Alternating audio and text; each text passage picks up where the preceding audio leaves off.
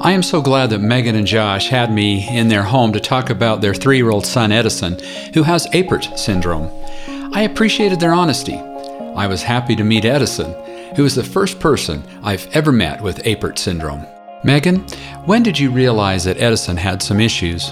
I think the second they laid him on my chest, so after he was born, but he looked a little different, but they had used a vacuum on his head, so I wondered if maybe that's why he looked different. Plus, when they come out, they're so gross, so I didn't really know. But they immediately took him away to the table, and then I felt like there was just a weird, feeling in the room, like a weird vibe. And so I think I was like, oh crap, something's wrong. I think it was around then. What were your thoughts? Well, I actually, during the birth, noticed there was something different about his appearance on his face. And then the same thing, when they laid Edison on Megan's chest, I could see his hands and I could see that all of his fingers were fused. And my first thought was like, oh, okay, so he's got webbed fingers, no problem, we can deal with this. And then when they took him over and the nurses were cleaning him up and sucking out his lungs and different things, I walked over and the nurse basically said, there are some anomalies. He has fused fingers, he has fused toes, oxygen levels low, but we don't know what this is. And that was sort of our foray into what we found out later. And we didn't actually find out what his syndrome was for probably a couple of hours. The nurse immediately asked me if I wanted her to call a pediatrician. And I said, of course I want you to call a pediatrician. And he came down and said, I think it's one of two syndromes. It's either Apert syndrome or Pfeiffer syndrome. And he said, but I need to go do some research. And then within a couple of hours came back and confirmed that he thought it was Apert syndrome.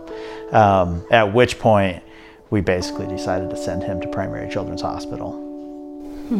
And what did primaries do? So they pretty much just confirmed that. Okay. So he was admitted into the NICU, and we saw geneticists over the next few days, and ENT and plastic surgeons and neurosurgeons, and we just met a team of doctors but the geneticist pretty much said we don't even need to do any testing. He's, has all the signs of Apert syndrome. Yeah. So that was that.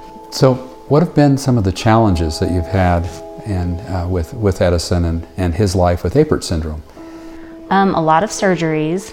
Yeah, first surgery was at about 4 months. Mm-hmm. He had what's called a craniotomy. So they had to basically go in and create a way for his skull to be expanded so that we could make room for his brain. And we've done 2 of those, pretty intense, long surgery. And I like to think of it like braces for your head. They basically put devices on his skull that we had to turn twice a day, and we would open his skull 1 millimeter every day. Wow. So then he's had all of his fingers released. So that was 2 separate surgeries where they have to basically do every other finger on the releases to make sure that the blood supply is there and they don't lose the fingers. So 2 surgeries on the fingers. We found out when he was about 2 years old, just after his first birthday, that he has hydrocephalus as well, and had to have a shunt placed in one of the ventricles in his brain. And that has been a complete separate journey. So it's it's never surprising to us now. If a doctor says it's time for another surgery, we know that he's got multiple surgeries in his future. But that's also kind of the beauty of what he does. We have great relationships with lots of physicians. We know lots of parents who go through similar things, and it's interesting. It's nothing we ever thought we would experience in our lives, but we've learned a lot and made fantastic relationships because of it. So tell me about the joys. Oh, he's the most pleasant, happy kid in the world. I feel like you couldn't ask for a better, more pleasant child, I feel like. Yeah, and I think, common things. Our daughter was walking at 9 months, saying words, and Edison turns 3 a week from today, so next week. And he just started walking a couple of months ago. He's talking a lot more. And so, the sweet things are sort of the things we celebrate every day with our daughter. Yeah. But for him, they they take a lot more time and a lot more development. Yeah, I feel like when she started walking, it was like, oh, it's time for her to start walking, and it was exciting. But when he started walking, we were crying, and it was a way bigger deal, I think. Yeah. So tell me, what impact has he had on your family, your extended family, friends, neighbors, neighborhood? That's a complicated answer, I think, because it's vast.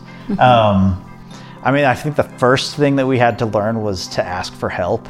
And so I think for our family, we had to learn how to come together. We had to ask for help, ask my family to watch our daughter when we were going to surgeries.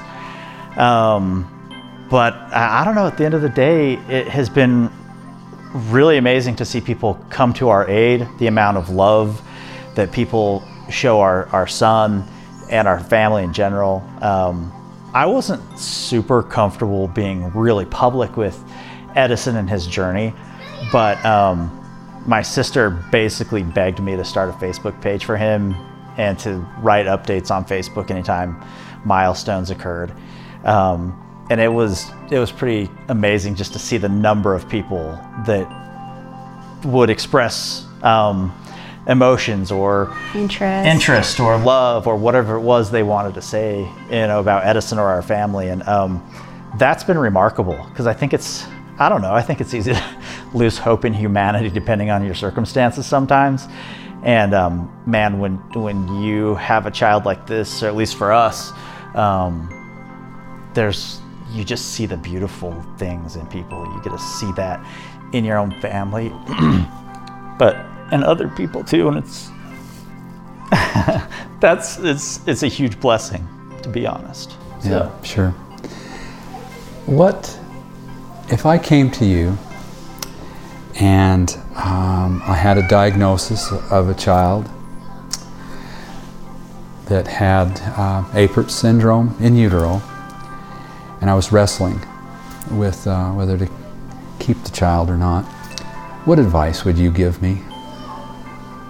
Oh, that's easy. I mean, I feel like even though it's challenging, like the challenges they're so worth the.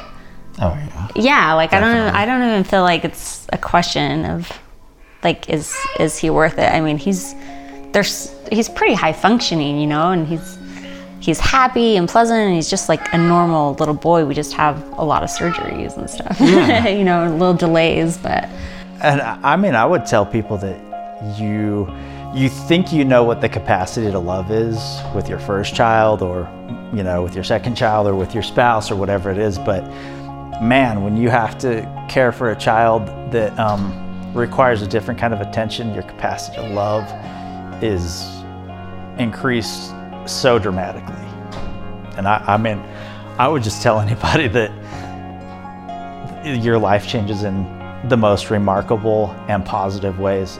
There's very little downside. I mean, yeah, we have to watch our son hurt, and that's the hardest part. But I mean, the happiness and the joy and the progress it overshadows any negatives 100, 1,000, 1,000,000 times over. Wonderful. Thank you.